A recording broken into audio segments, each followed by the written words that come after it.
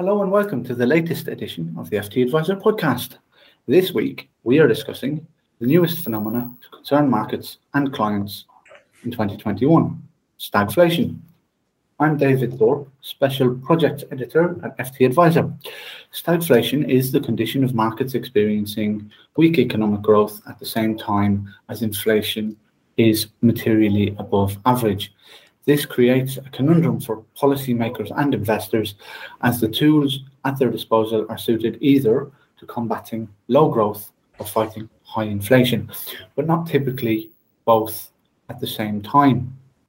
But what does this mean for investors and the outlook for markets? Joining me to discuss the topic are Fahad Kamal, Chief Investment Officer at Kleinwort Hambros, Alan Higgins, Managing Director and UK Chief Investment Officer at Coutts, and James Dow, who runs the Scottish American Investment Trust at Baillie Gifford. Thank you all for joining me. Alan, we'll come to you first for the first question. The particular threat of stagflation is that it combines higher inflation with lower economic growth. How should one think about asset allocation in that environment? Thank you, David. I'm glad you defined stagflation, because there's not one precise definition. In fact, going back to the 70s, it was actually a recession and inflation. And I'm glad you defined it more realistically as slower economic growth and inflation. So, well, look, inflation's here, clearly, absolutely. And maybe we can talk later whether it's going to persist or not. As for slow growth, firstly, growth will be slower next year than this year. That's highly likely. But whether you look at private sector or official forecast, economic growth looks reasonably healthy. So we're clutching a bit at straws, David, in terms of this stagflation, but I get it because inflation dominates. So frankly, it makes let's take it to an extreme. Let's say the forecasts are wrong and growth is much, much slower, and we do have this persistent inflation.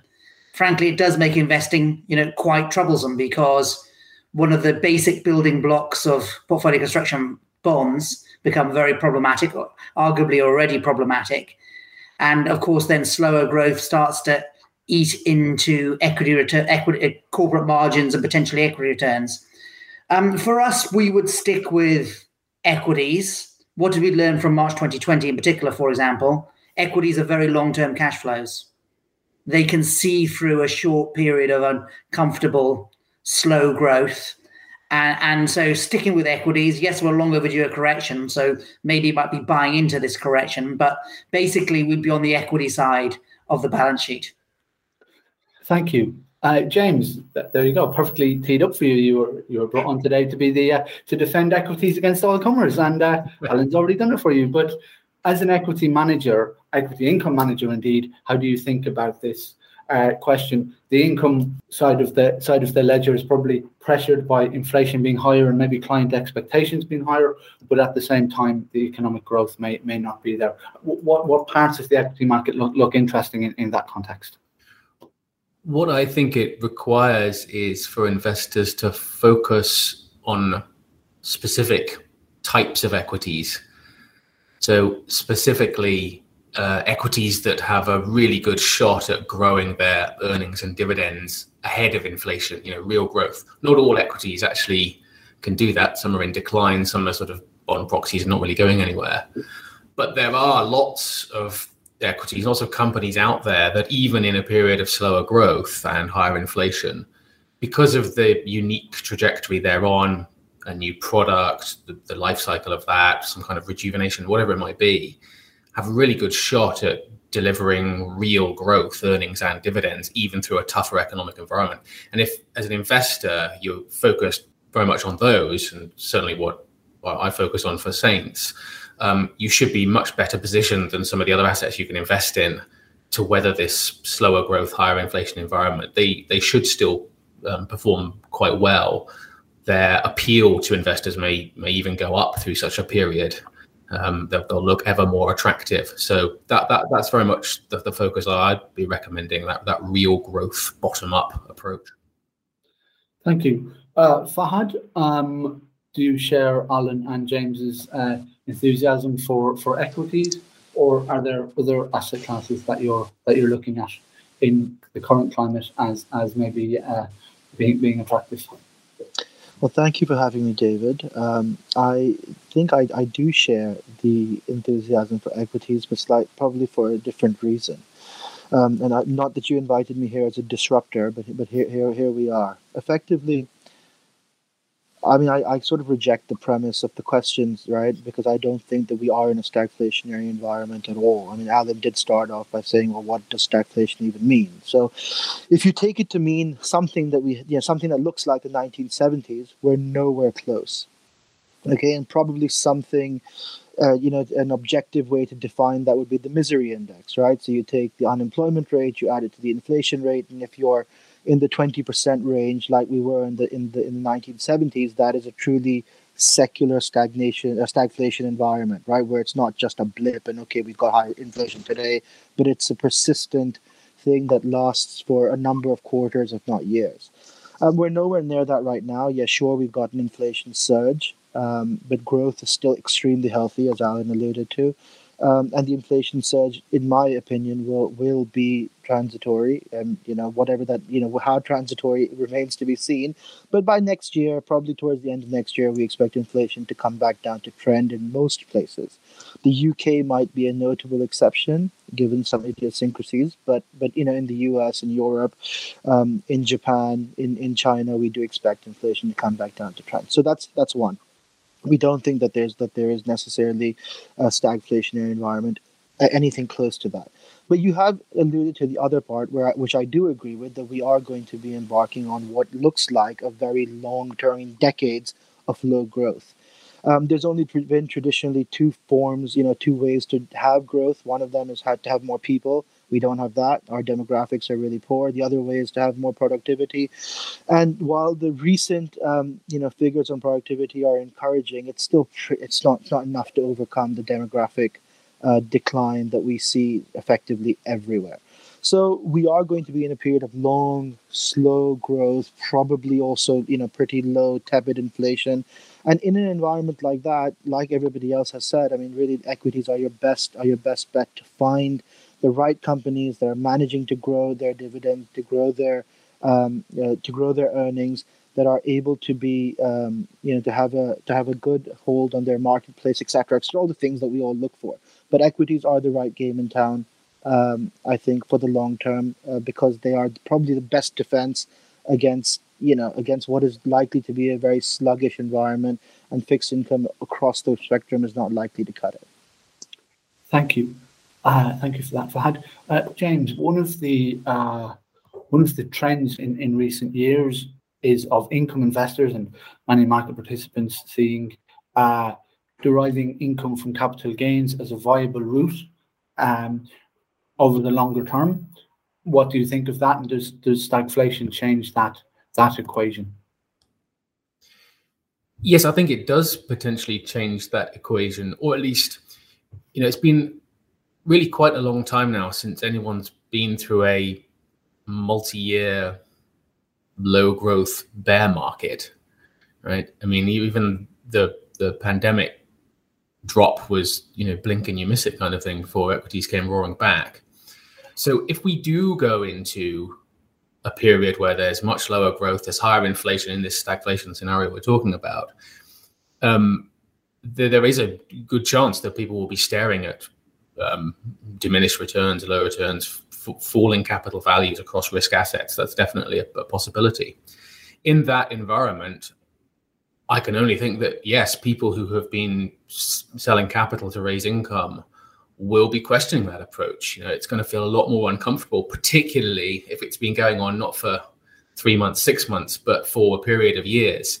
And it will feel quite uncomfortable, I think, for some people to be repeatedly selling capital to generate income through a market like that. So yes, I think that it will likely lead to a reevaluation of that approach. It's different for different individuals where they are in their sort of life cycle. For some people, it will still make sense if you're decumulating, whatever it might be. But I think what it will probably lead to is a reappreciation of the value of assets that can generate a good natural income that don't require you to be persistently selling capital instead to fund that income gap. Thank you. Fahad, in general, is your approach, and do you think about using capital to fund income an attractive approach, and does that change in the world that you see in front of us of lower growth?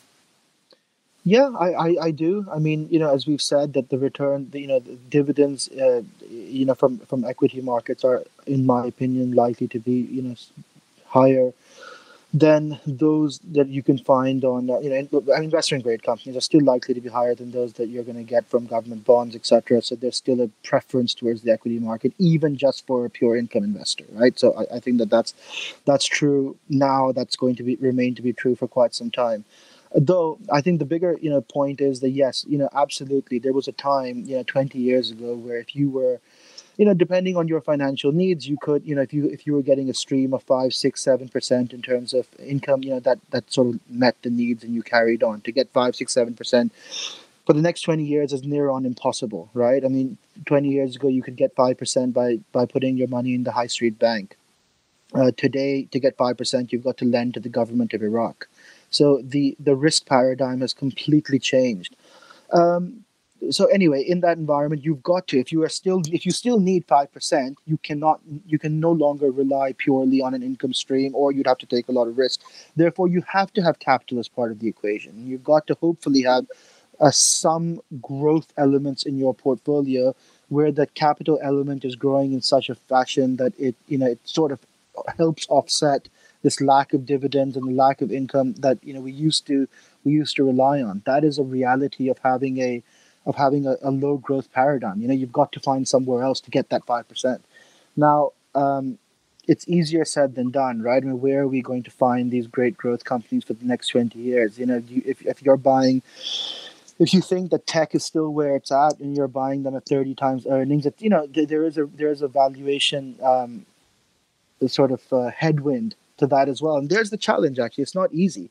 Making sure that you've got the right mix of capital and income, in order to sustain your life, your goals is the great challenge of our day, actually. I don't think there is an easy answer to it, but certainly whatever answer there is has to include some degree of capital appreciation and not just a reliance on some income stream.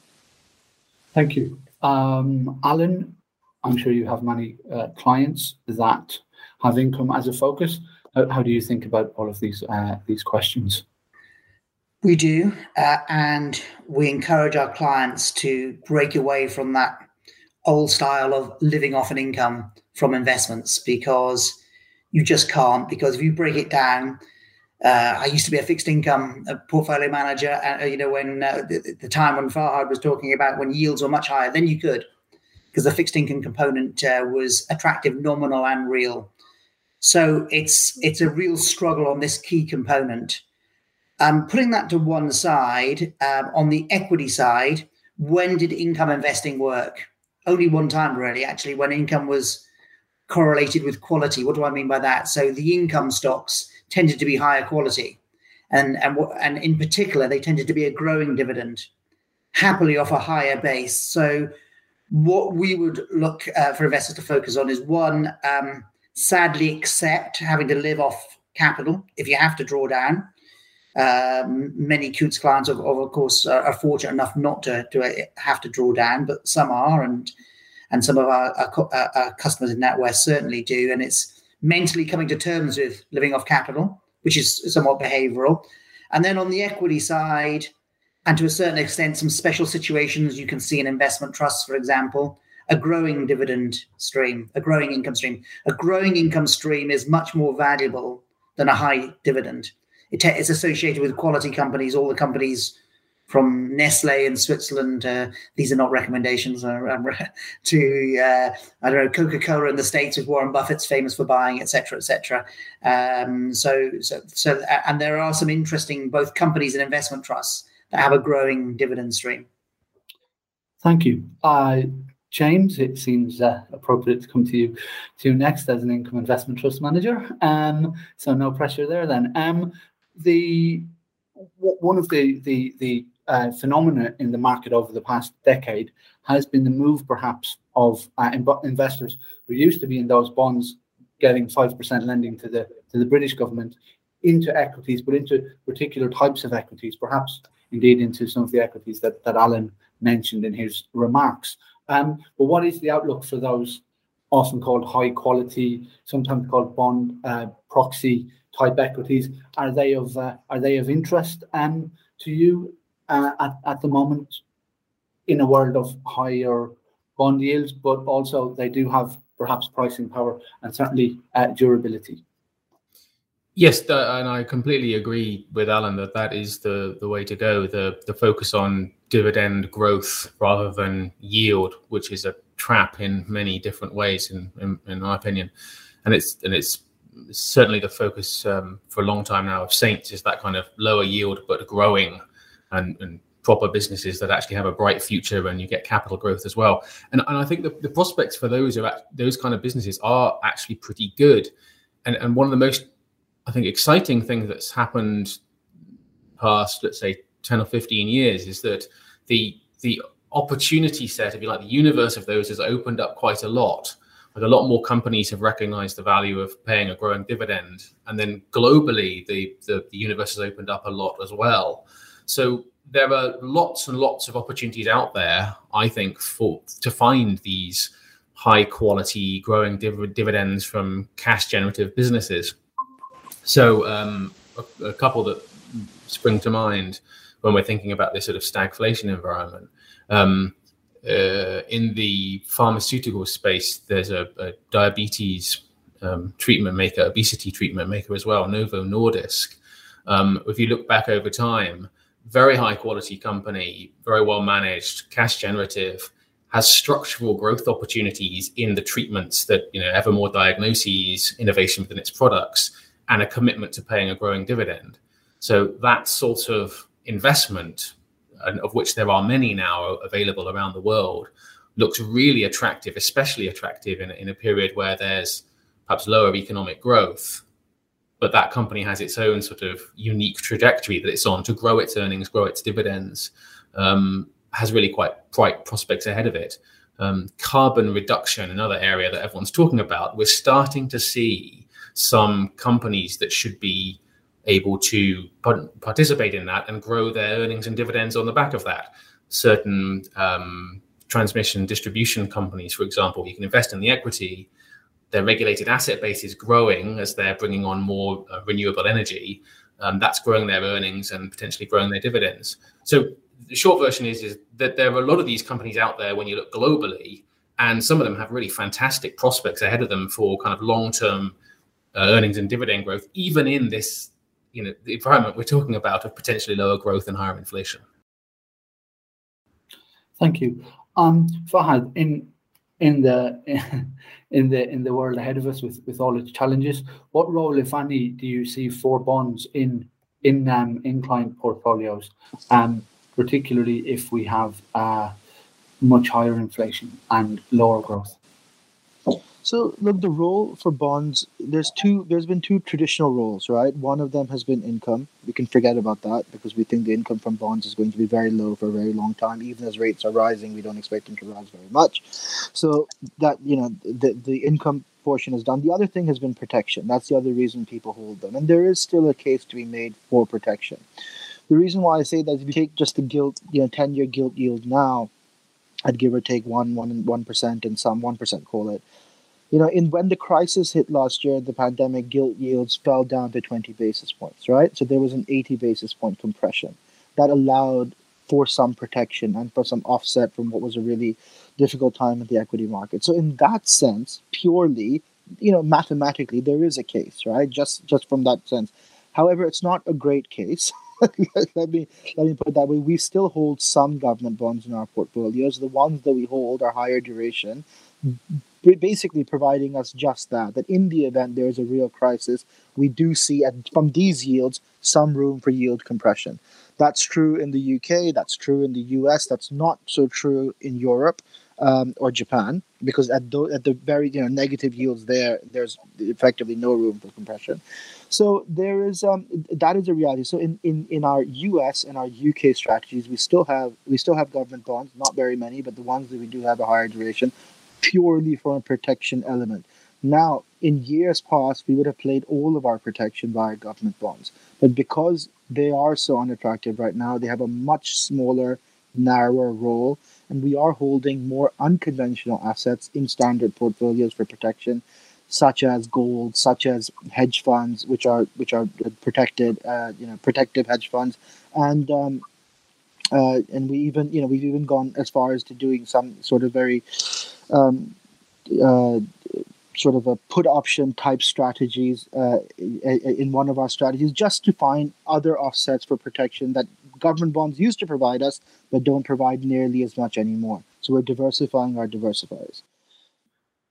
Alan, Fahad's talked about how government bonds may not be income, but they may be protection.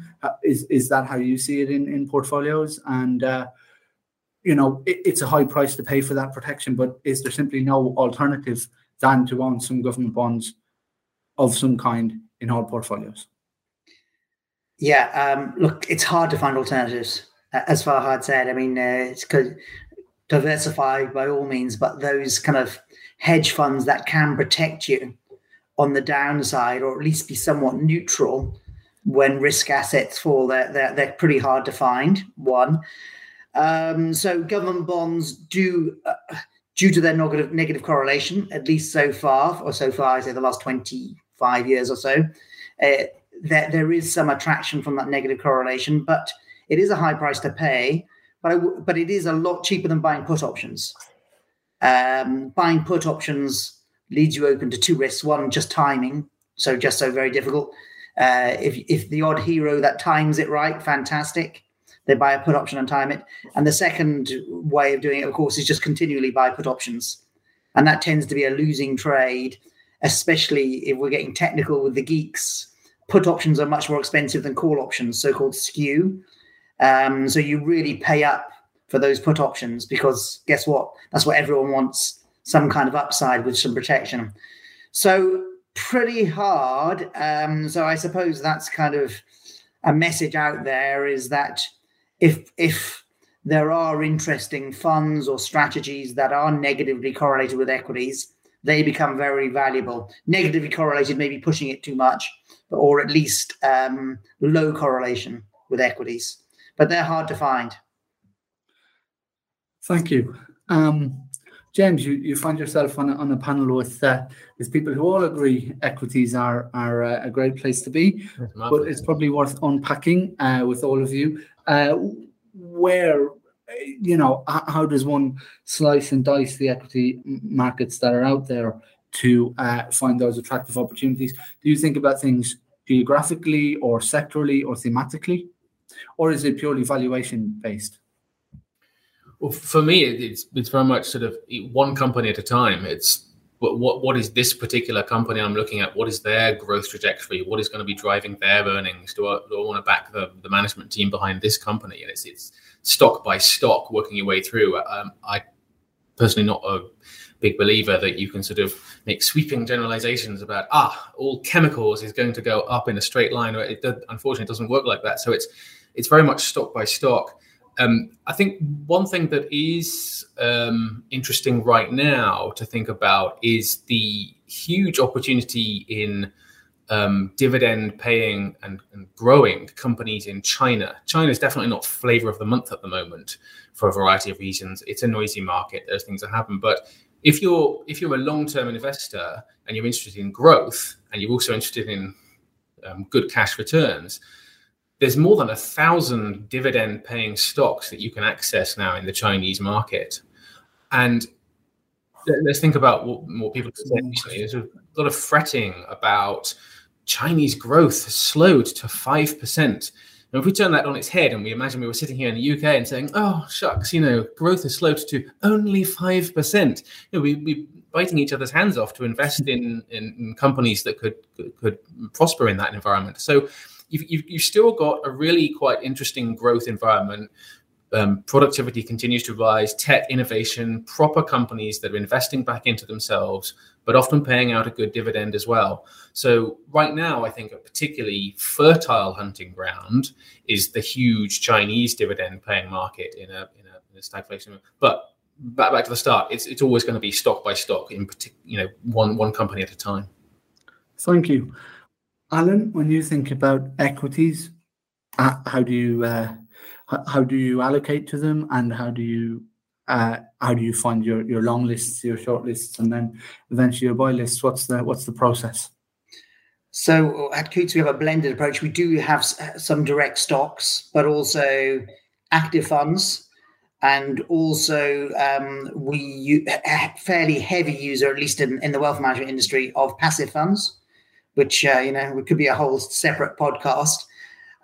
So that's how we go about it, and very mixed. We're both a regional investor and a global equity investor, like a lot of people these days. So we will target certain markets. So, for example, right now, overweight Japan, but also we will own standard global equity funds that are well known out there. So that's the way we would go about it. I would just to pivot back to fixed income, because we didn't really talk about risk-seeking fixed income.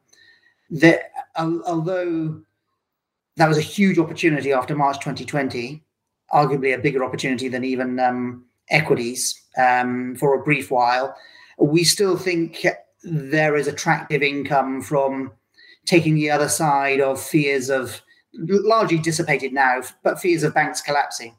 So subordinated financial debt is still, you're still paid a premium, not as much as you used to be. We once owned Lloyd's 7%, for example. I can talk about these because they're now matured. So you got paid 7% per year by Lloyd's, provided they didn't go bust. Now, that was an oversized risk premium. So there are, just moving away from equities a bit to balance it a bit. Risk-seeking fixed income, you have to work hard, but there's still small elements you can look for. And importantly, when there is the next risk off, the next sell off in equity markets, credit will sell off as well, including bonds like Lloyd's 7s if they hadn't matured. And that's when you want to get involved. It's quite hard, of course, because there'll be some kind of crisis, maybe fears of a trade war between UK and Eurozone or whatever that the fears will be. But that will be a chance for individual investors to look at risk-seeking fixed income and capture much higher yields. Thank you. Fahad, how do you at Kleinworth Hambros think about equity allocations right now? You're broadly positive as per your earlier answers, but how does that break down into allocating for different risk profiles and client types?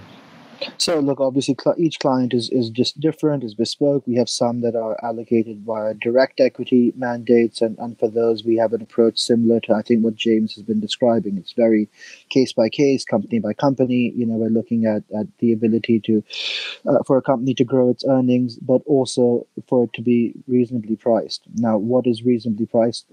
We can do a third podcast on that question alone, but that's the basic strategy there. But also, as Alan mentioned, we do a lot of, depending on the clients, there's a lot of clients for which just pure simple ETFs are right. There's other clients in which a blend of passive and actives are right. There's a range, right? So, but I think probably in the main, geographically is how we would look at the equity world for your standard plain vanilla client. And in that world right now, we are underweight the US after many years of having been overweight, and we are overweight most of the other regions in the world, i.e. Europe, Japan, the UK as well, and having been underweight those areas for a very long time. So why are we doing that now? Largely because you either believe in valuation or you don't, and we do. And the US is extremely expensive no matter how you cut it. And the future gains from 30 times valuations in tech are limited by any historic measure. And on the other hand, you've got obviously a very nice growth paradigm in markets right now. There's upside there, and regions like the UK and Japan and Europe tend to be more pro-cyclical, and they're cheaper. So that's how we are viewing the equity complex at present. Thank you. Fahad, you mentioned in your answer that you're overweight UK. That must be relatively lonely. But how should clients in the UK think about a world in which UK interest rates rise. Maybe when I wrote this question, that seemed like a faraway notion. I think people had even forgotten that interest rates can rise as well as fall. But of events in recent days and comments from Andrew Bailey at the Bank of England and others indicate that maybe a UK interest rate rise may be closer at hand than many had expected. How would that impact how you think about portfolios going forward? Look, for lack of, I'm trying not to make sweeping generalizations, but generally speaking, here the UK is one of those markets that's probably more robust to interest rate raises than anywhere else. It's a very value-driven market. It's very financials heavy. Those will do very well in the environment where we've got rising interest rates. Also, if you think that rising interest rates are happening in an environment of generally robust growth or positive growth, then the other sectors that are predominant in the UK should also do well: energy, materials, etc. So all in all, a rate rise is much less of a threat to the UK equity market than it would be, for example, to the US market, which is with a heavier preponderance in growth companies. Thank you, Fahad. I think sweeping generalizations are my job as the journalist, so don't muscle in on my racket. Alan, how do you think about UK rate rise happening tomorrow or something? What would be the top of the Alan Higgins to-do list when you get in? Not much, because they're going to go from 0.1, a miserly 0.1, to 0.25, unless they really surprise us and take us to the incredible interest rate of 0.5. So look, as an ex-bond investor, these are ridiculously low interest rates and bond yields, whichever way you look at it. So I'm not going to be too excited. But as far as the interesting point that UK being such a value market, it may have less impact on, we don't have the long duration cash flows like James has exposure to in his fund.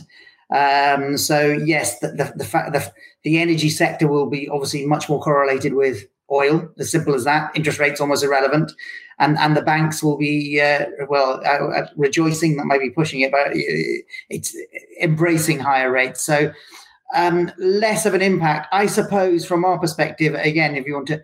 A relatively controversial view, sterling could well be a strong currency. I can remember sterling rising from about 135 to 212 versus the dollar relentlessly between 02 and 07 every year. So for sterling-based mandates, every time you invested overseas, it was like having Swiss franc denominated mandates. You lost money every time. People forget that you can lose money from investing from a sterling base. Yes, it's a long-term depreciation. So it's interesting to see sterling pretty strong against the yen and the euro, and flat versus the dollar. And I wonder, we could see the amount of M&A in the UK market and interest in property again. We could see quite a strong currency, actually, sterling.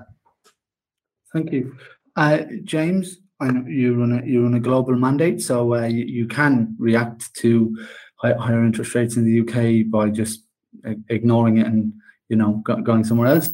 And one of the challenges, would it pose a challenge for you as an income investor that you would need to go for things wherever you get them that have a slightly higher yield again in order to compensate for the equity risk for your UK based clients who could get 0.25 at the bank instead of 0.01? Would that mean that you would need to find slightly higher income payers in the trust?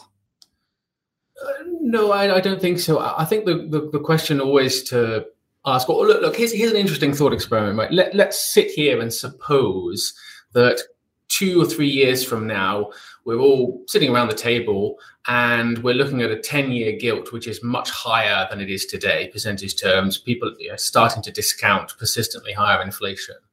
In that environment, what are the assets that we'll be happy to own, that will still be thinking, look, I still really like this as an investment on a long-term view, is going to be do the job that I wanted to do. I think in that environment, then coming back to what we were talking about earlier, companies which have good, solid, long-term growth prospects, are growing their earnings and dividends ahead of inflation, that are somewhat isolated from the ups and downs of the global economy, will continue to look very attractive. if you have been investing in, X growth, boring, troubled companies, then I'm sure that you will look back at that point in time and say, gosh, maybe it wasn't such a good idea hanging on to those. But as long as you've got that continued focus on good, high quality, cash generative companies for the long term, I think you'll do absolutely fine. Thank you for that, James. And thank you to Fahad Kamal, Chief Investment Officer at Kleinworth Hambros, Alan Higgins, Chief Investment Officer for the UK at Coutts, and James Dow, Manager of the Scottish American Investment Trust at Baillie Gifford. And thank you all for listening. Tune in next time for another edition of the FT Advisor podcast. Thank you. Here at Bellingcat, we get to the bottom of things. From a global crisis to an underreported event, we find the facts using publicly available tools and resources, uncovering what is hidden on and below the surface. We connect the dots using social media posts, satellite images, and public records, and empower others to do the same by sharing how we do it. The ability to do so is only made possible by our readers, supporters, and community members. Care to join us? Learn how at bellingcat.com.